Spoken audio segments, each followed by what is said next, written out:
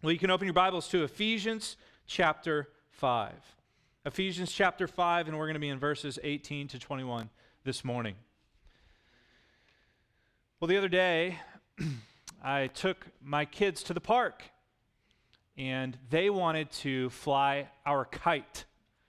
So I got the kite ready, little $2 kite we got at, not the dollar store, but something close to it. It's a great little kite. Got the kite ready, we walked to the park, and I put the poles in. It has a long tail. The kids love to chase it as it's zigzagging through the air. And so put the poles into the kite, unravel the long string, probably about 100 feet of string. Just unraveling. I have Joelle, my oldest, my daughter, at the end. She's holding the kite, and on my command, her job is to throw it in the air. And so Joelle's all excited. She's holding the kite. I've unraveled the string. And I said, all right, Joe, I'm ready. Throw it up. And she throws it up, and it comes right back down. All right, let's try again. Joelle, grab it again. Okay, get ready. Make sure the cord, the string is taut. And she throws it up, and it comes right back down to the ground. Now, what was the problem? The problem was actually pretty obvious, really simple. There was no wind.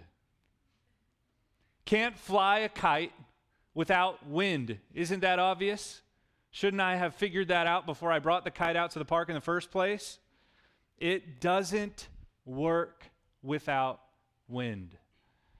Now, Christian, you're here today, believer in Christ, understand this. The Christian walk will not work without being filled with the Holy Spirit. It's like asking a glove to move without the hand to fill it. It's like trying to sail without wind in the sails. It's similar to trying to drive a car without gas. It just does not work. Now, the problem in your Christian walk, the common denominator, most likely, is that you are not being filled with the Holy Spirit. Because when you're not filled with the Holy Spirit, Ephesians 5 tells us there's the other option, which is being led by the flesh. And Ephesians 5:16 says, be filled with the Spirit, and you will not carry out the desires of the flesh. So think about all the fleshly reactions in your life, your fleshly words, your fleshly actions. They're not motivated by the Spirit, and don't they cause problems in your life? Well, to not have those problems in your Christian walk, you have the alternative, which is walking by the Spirit, being filled, which our text tells us today, being filled by the Holy Spirit. This command is so important to your Christian life. It is the foundation, I believe, that other commands build upon. This is the foundation of a healthy marriage. Those of you who are married, spouses. This is the foundation of healthy relationships and friendships. This really is the key that unlocks the rest of Ephesians. We'll see that as we come in the following weeks. Without this command, other commands in your life will become burdensome. Your Christian life will become loathsome. You'll burn out without the power and stimulation of the Holy Spirit. Without being filled with the Holy Spirit, you're more susceptible to legalism. You're more susceptible to self-righteousness, thinking you could do it on your own, and that leads to a superficial Christianity. But do you want to walk with the Lord? Do you want to walk and live out your faith in a way that honors Christ? Then be filled with the Holy Spirit. Apply this command today. Let's look at the text.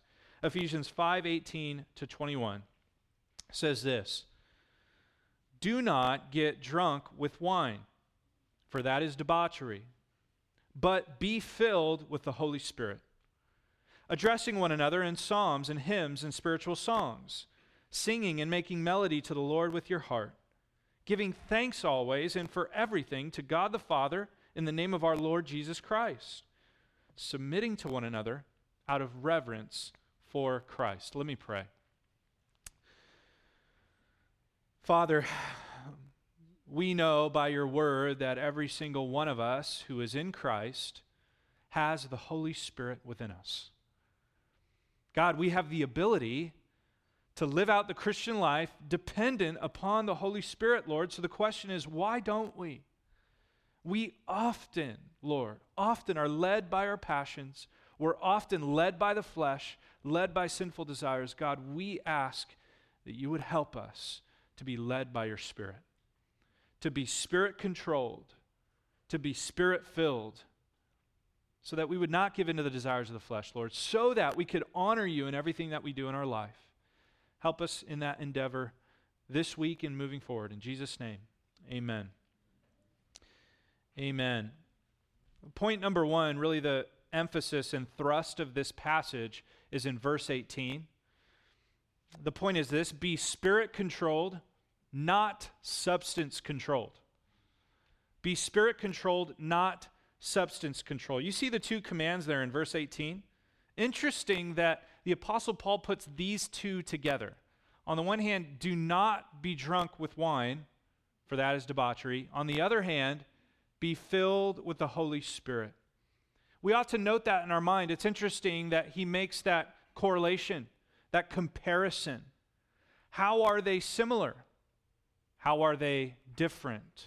These are the questions we need to ask of the text. We start with the negative command.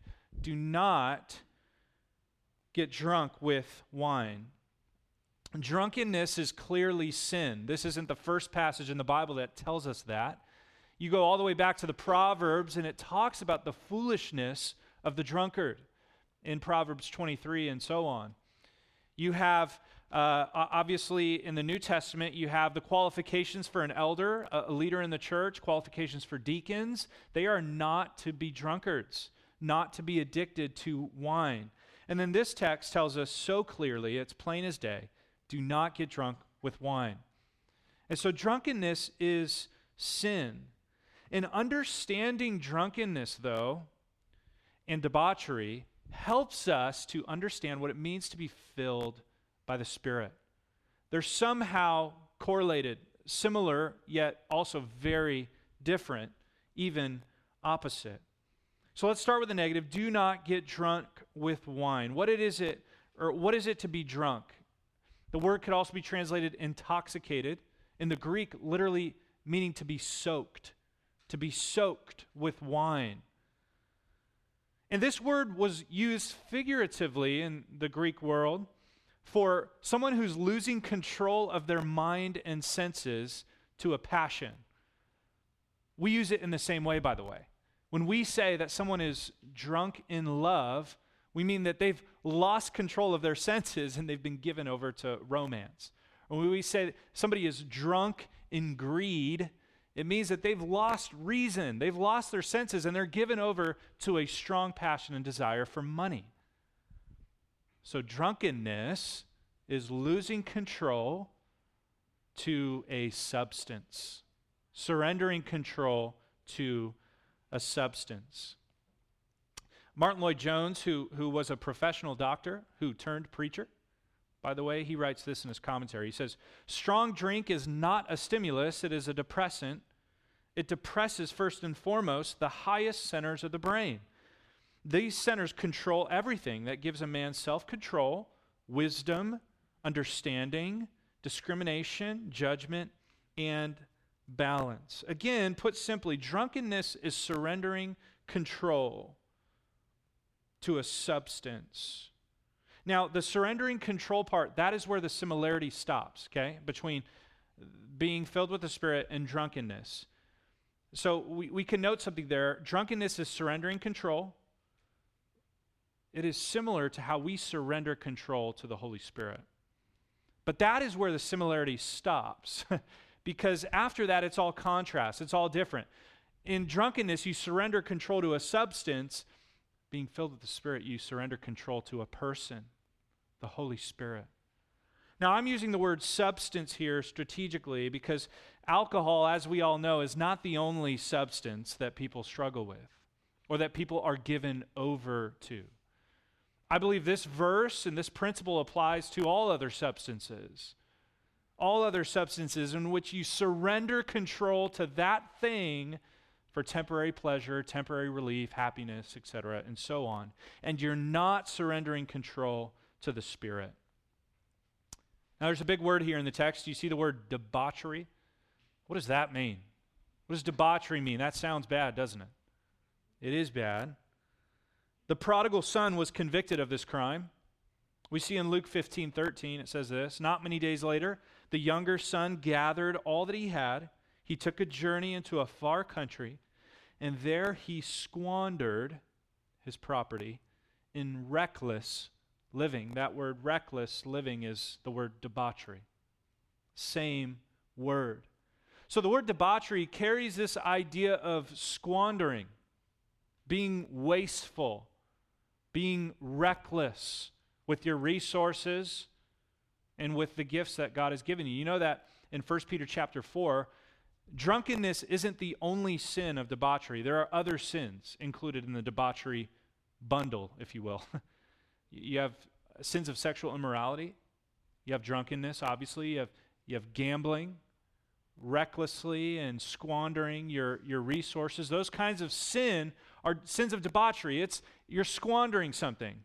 With sexual immorality, you're squandering God's gift of sex meant and intended for marriage, and you're wasting it on other pleasures and passions. With greed, you're squandering the gift of money, the resources that you have, and you're wasting it with reckless living. Drunkenness, you're squandering your mind.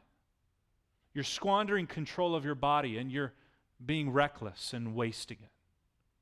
That is what debauchery means. And you know, as well as I do, that the sins of debauchery often lead to destruction. These are the types of people that when they come to an end of themselves, we often see them laying on the side of the street. We often see these people making a mess of their life, mess of relationships, mess of their finances, mess of their body. It's physically destructive. This is what debauchery does. This is the capacity of sin and how it plays out.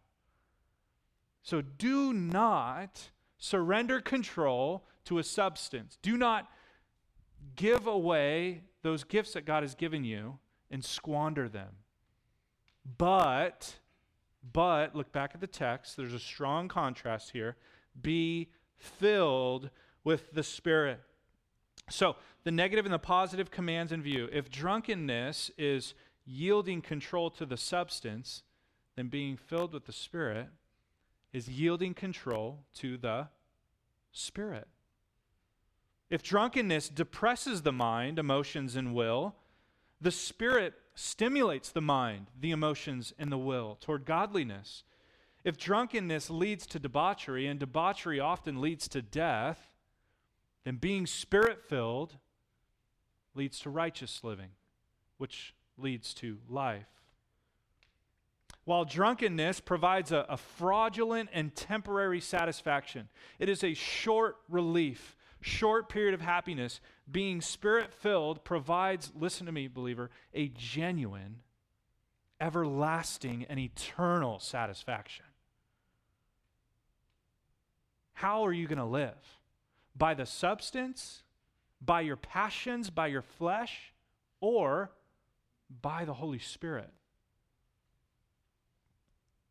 This is the crux of the Christian life. To yield, to surrender, to live, to walk every moment of every day, stimulated, controlled, and empowered by God the Holy Spirit and nothing else. That's how we ought to live our Christian life. And if you do that, watch this command change your marriage. Watch it change your parenting, the way you talk to your kids. Watch it change your work ethic. Watch it change your gospel witness for the better, your happiness, your joy, your hope. Be filled with the Spirit and everything else changes. That's how critical this command is. So let's look at the positive command. The negative, do not be drunk with wine, but the positive is to be filled with the Spirit. Now, there is so much confusion around this command. So much confusion. Some say this refers to a second indwelling or a second Spirit baptism.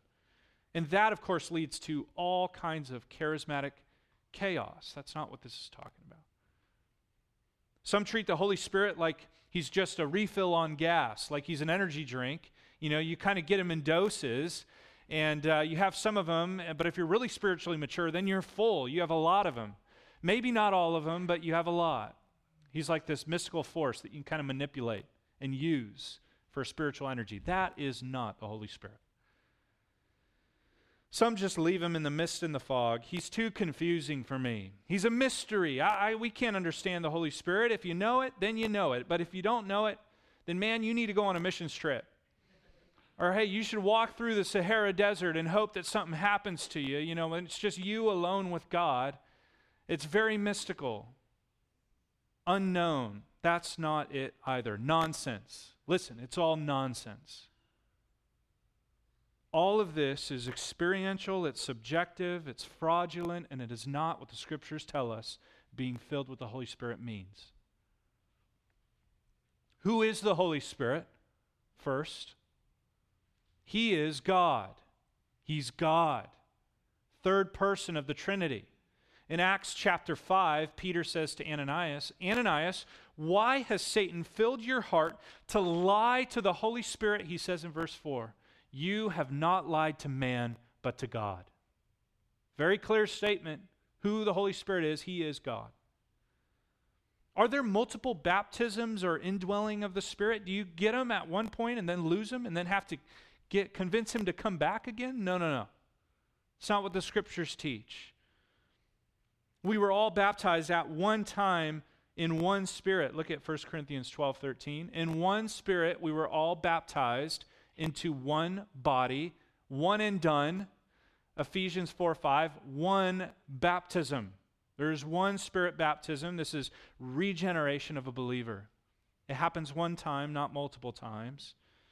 And the Spirit doesn't come and then leave. He's not a temporary indwelling, but look at Jesus' promise in John 14.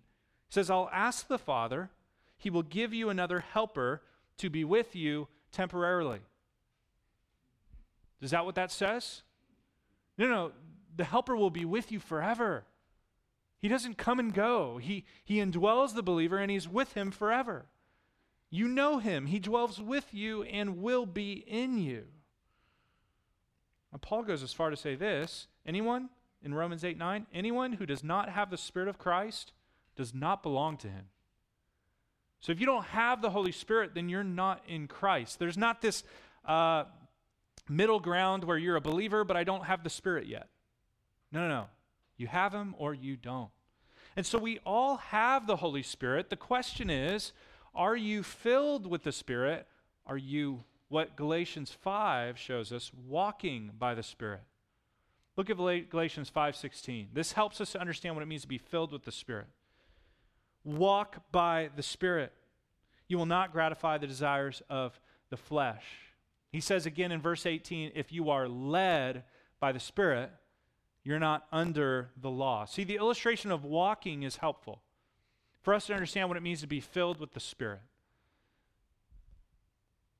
This word for being filled it could also mean to saturate. It's like the wind that fills a sail and pushes it. It's like the hand going into the glove that moves it. So being led by the Spirit is the same as being filled, is the same as walking. But the illustration of walking in the Christian life is helpful. And Paul has been using this illustration. He's told us multiple times, hey, you're walking. You're walking here. Okay? You're either going towards Christ or you're going away from Him. But the Christian life is a walk. It should be a progression. There's action and there's movement. And it either pleases the Lord or it doesn't. But it's helpful to picture us walking to understand what it means to be filled. First of all, the first thing to understand what it means to be filled is that it starts with an awareness of His presence. Write that down. Being filled with the Spirit starts simply with an awareness of His presence. You are aware that He is with you as you walk. Jesus left us with these comforting words before He ascended. He said this, I am with you always, even to the end of the age. And that is such a comfort. Jesus says in John 14 that the Helper will be with us forever. And in verse 20, this is interesting. One of the unique ministries of the Holy Spirit is to help us know that we are in Christ and Christ is with us. In other words, one of the ministries of the Holy Spirit in you is to make you aware of God's presence. He's with you always, even to the end of the age. Now, just think about how your everyday changes in light of that reality. If God is with you always, in the calm and in the storm, in the closet and in the crowds, when things are really good and when things are really bad, in the work conversation and at home, God is with you. And so on the one hand, that should comfort us greatly, shouldn't it? Amen? God is with me. I could stand up against any giant in this life, any rock, any temptation, because I have the Lord with me. On the other hand, it should stoke fear in us, a healthy fear of God. If God is with me, then I should not go down this road. I should not go down this path of destruction. When this temptation comes, I'm going to choose God's way, not my own. So being filled with the Spirit just starts very practical here, simply with being aware of His presence, knowing that He's with you and in you. The second, and really the thrust of this verb, is that being filled with the Spirit is a conscious yielding to His control. It's a conscious yielding to His control. You know what it means to yield, right? You have traffic flow, and if you're the car that's yielding, you come into the flow of traffic. Being filled with the Spirit is yielding to His control. You come underneath the Holy Spirit. The Holy Spirit's going to do His job. He's going to do His job. He's faithful. He is God, and He never messes up.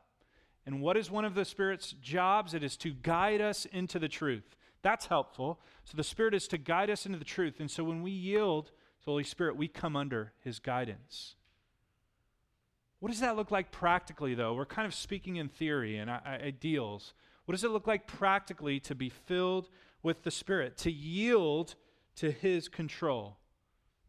Write these practical steps down. First of all, pray before making a decision. Pray before making a decision. Big decisions, small decisions. Pray this: Lord, I need you to make this decision. By your Spirit, please grant me wisdom and clarity on how I should move forward. Very simple prayer, a very practical way to yield underneath God's will. How about this? Start your day with Bible reading. A very practical way to be filled with the Spirit that day. What does the Spirit guide us in? Truth. What does the Spirit guide us in? Truth. And what is the truth? Sanctify them in the truth. Your word is truth. John 17:17, right? So you want to yield to the Spirit that day? Come under the truth. Start with the Scriptures. Meditate on them. Dwell on them. And be sure to live by them. Yielding to the Holy Spirit could also mean quickly confessing and repenting of sin. We all fail. We all stumble and fall with our words, with our thoughts, our actions. Yielding to the Holy Spirit means you quickly confess that sin. You bring it quickly to the Lord. You know why? Because one of the ministries of the Holy Spirit in John 16, Jesus says, the Spirit has come to convict the world of sin.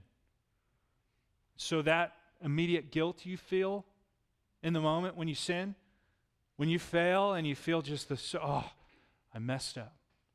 It's the Holy Spirit working alongside your conscience to convict you. Yield to the Spirit and quickly take it to God. This last practical step, what it means to yield to the Holy Spirit, to come under His control, is to speak up when He prompts you to evangelize. Speak up when He prompts you to evangelize. If you look through the book of Acts, it's interesting. Acts is the expansion and growth of the early church.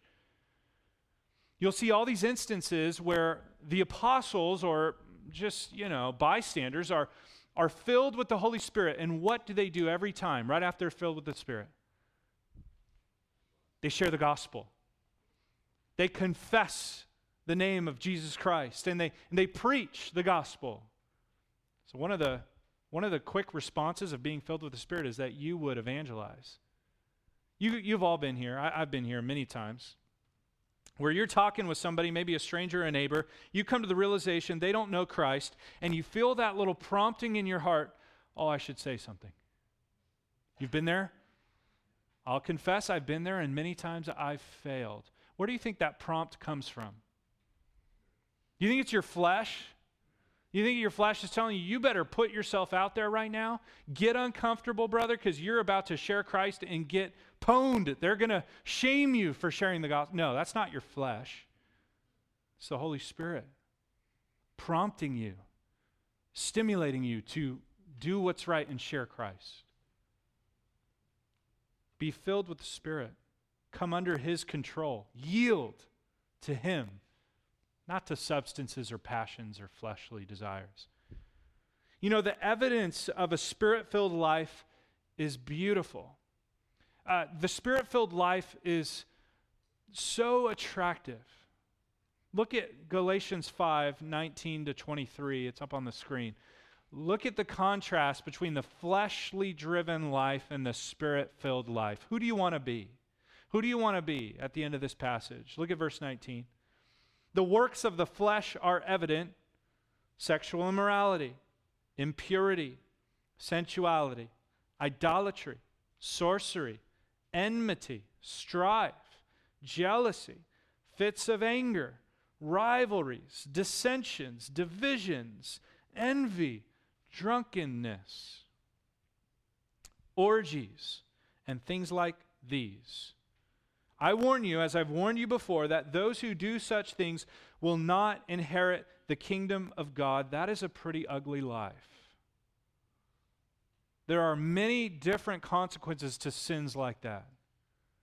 Man, that's not the life I want to live. That's not who I want to be. I don't want to be a flesh-driven person. Now, notice the contrast here. Verse 22.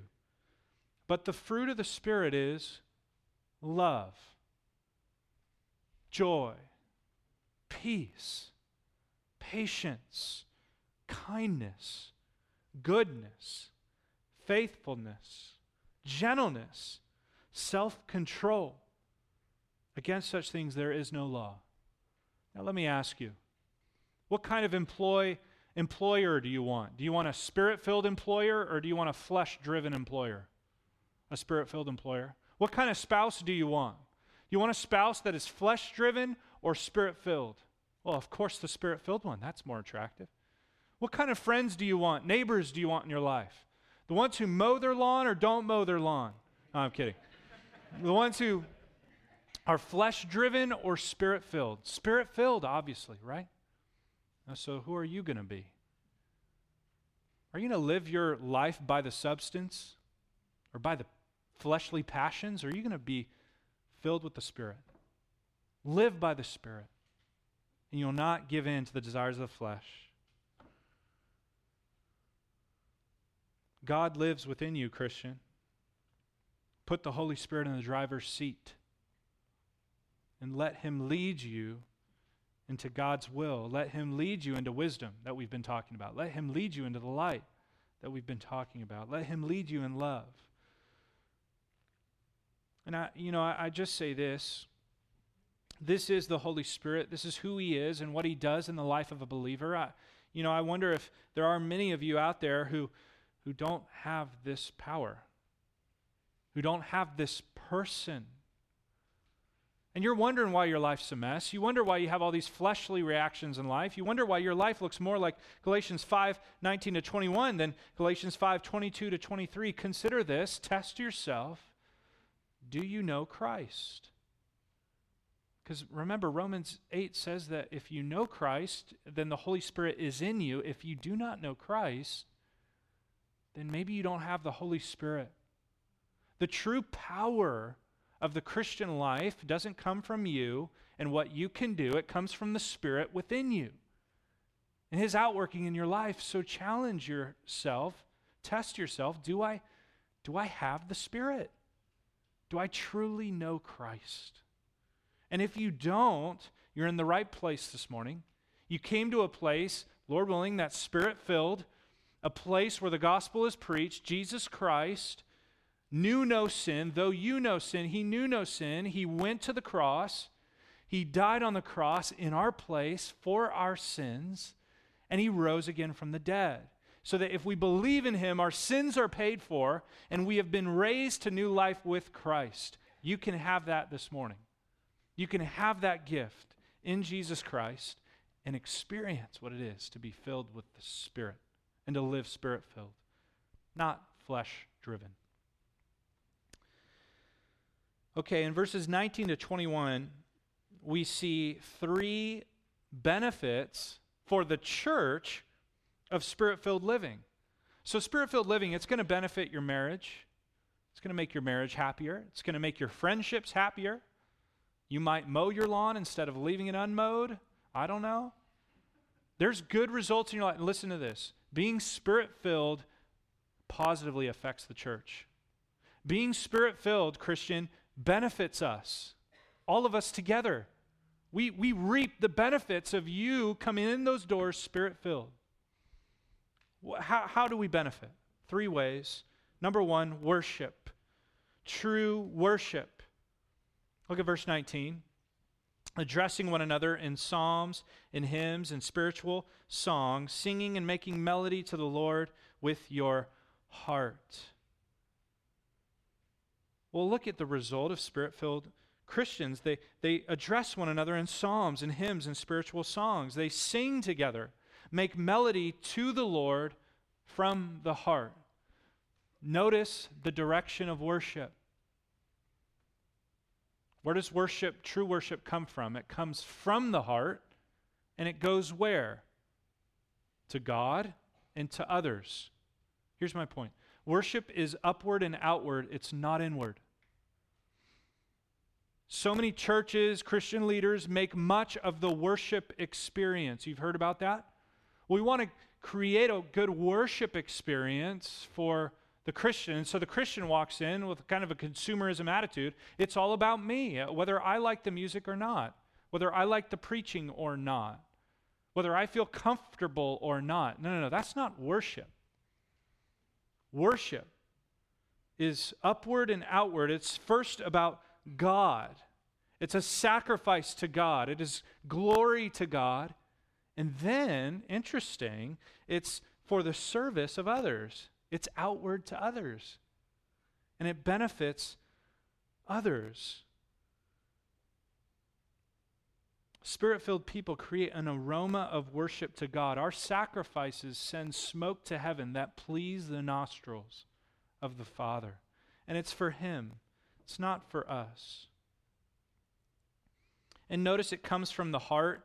It's not about, the religiosity of the exercise or just, going through the motions. David says a similar thing in Psalm 51. He says, "You will not delight in sacrifice, or I would give it. You will not be pleased with a burnt offering." In other words, religious offerings. The sacrifices of God are what? A broken spirit, a broken and contrite heart. That's what the Lord wants. He wants your heart, not your through the motions. Jesus says this of the people of Israel. He says in Matthew 15, "The people honor me with their lips, but their hearts are very far from me." Let me ask you a convicting question. Do you come in here and sing with your lips, yet your heart is very far from God? Let me tell you something. It is going to be difficult to have your heart in the right place when you walk through those doors if you do it in the flesh. If you're distracted by a difficult week, if you're flustered because you're late, or if you're paranoid because of secret sin in your life, or if you're self-conscious about how you look when you sing. But, listen, if you walk through those doors Spirit-filled, prayed up, read up, filled with the Word, sin confessed, God and others focused, you'll have a much different worship experience. You'll not just experience worship, but like striking a match, you're going to produce it and inflame this place. And you'll see the Lord change our church when we become more God-focused and others-focused and not so much ourselves-focused. This is Spirit-filled living and what it produces in the church. Number two, thankfulness. Look at verse 20. "Giving thanks always and for everything to God the Father in the name of our Lord Jesus Christ. So the direction of our thanks is to God, and it's by means of Jesus Christ, in the name of our Lord Jesus Christ. Look at the modifiers there. Give thanks always and for everything. So you have the occasion for thankfulness, and you have the circumstances. One word can change your attitude, change your outlook, change your vibe. Thankfulness. She gives thanks always. The Spirit-filled Christian, she gives thanks always. There's never an occasion that justifies ungratefulness. That means in times of trial, in times of blessing. Always. That means when she wakes up and when she lies down, when she goes to work and when she's home. She gives thanks always. And he, the Spirit-filled man, gives thanks for everything. Everything. No person or circumstance that comes into your life justifies complaining. Oh, how often do we complain? We whine about everything. And I would say, I see it all in my kids, but apple doesn't fall far from the tree. I'm a complainer, a whiner. How ungrateful are we? Oh, my spouse. Oh, my coworker. Oh, my kids. Oh, this work. So on and so forth. The Spirit-filled Christian is not a complainer. But in every circumstance, in everything, including when they receive gifts or when they receive discipline, when they have the pay raise or the pay cut, when there's nice people in your life or difficult people, you are thankful in everything.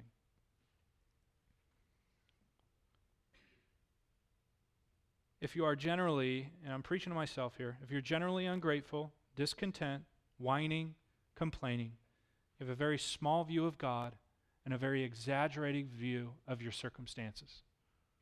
You've put God down here and your circumstances up here. Flip the script. If you're truly Spirit-filled, that means you're aware of God's presence in your life. You're aware that He's in control of everything, even the bad stuff. And that you're yielding to His will. You're being thankful because He's working in your life, and even though you don't have control, you're glad He does. And so you're thankful. We should be able to say with the Apostle Paul, he says, I could be content in every circumstance. He says, I know how to be brought low and how to be brought up.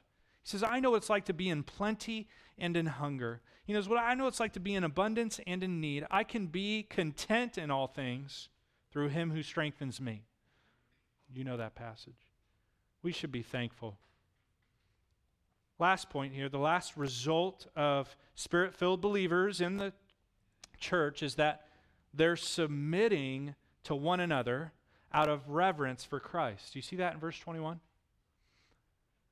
Submitting to one another. Uh-oh, husbands. Do you know that this verse comes before the next one?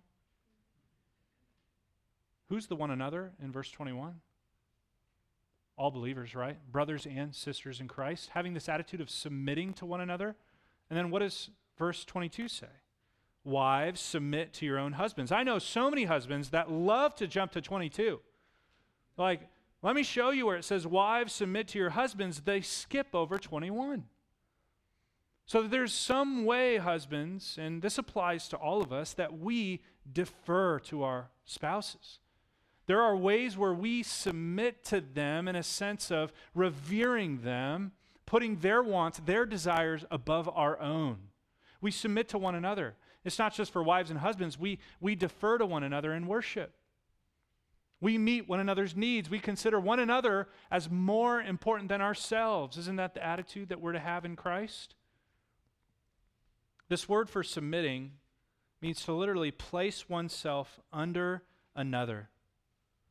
So this attitude and this submitting to one another is one of deference. I defer, brother. I defer, sister, to your wisdom, to your insight, for your good, to your will, to your want, to your desire, before my own. That's the attitude we ought to have. And it's not strange to Christ Christ doesn't ask us to do something that he himself is unwilling to do. What did the Lord do? Well, he submitted his will to that of his Father's, didn't he? He was obedient to the point of death, even death on the cross. So if our Lord and Savior, our Master, the one we follow, was willing to submit, place himself underneath others, how much more should we? I haven't been married long, but I know one of the secrets. It's to be humble and listen. Listen. Listen to your spouse and be humble. Place yourself underneath them. Listen to your wives, husbands. Listen. Not with a fake, I'm kind of there, but really watching the sports game, but a genuine concern for her and what she needs and what she wants. Submit to her in ways. Defer to her. And watch the Lord bless your marriage with that kind of attitude. Now, this is a transitional verse that will lead us into 22 next week. So wives, there is an exhortation we'll get to about submitting in your role to your husband, and we'll cover that next week. But understand this, a Spirit-filled Christian is one who defers and puts himself or herself underneath others, puts others' needs above their own. So how will you live, Christian? Will you live by the substance, by the bottle, by the flesh, by your impulses, by your passions, or will you live by the Spirit? Let's close in prayer and we'll go to a time of communion. Heavenly Father, thank you again for this time. Thank you for your wisdom from your word. It is all good. Lord, we want to not just be hearers of the word, but doers. We want to apply the text to our lives. Help us to do that this week. I pray that we would be painfully aware of your presence at all times. We would know that you're with us. God, I pray that we would also consciously yield to your Spirit. We would yield to the truth. We would yield to your direction, to your will. When a decision comes up, when temptations come, we would choose God's way, not our own way. Help us to live that out and apply it. And we give you all the glory, Lord, because you deserve it. In Jesus' name, amen.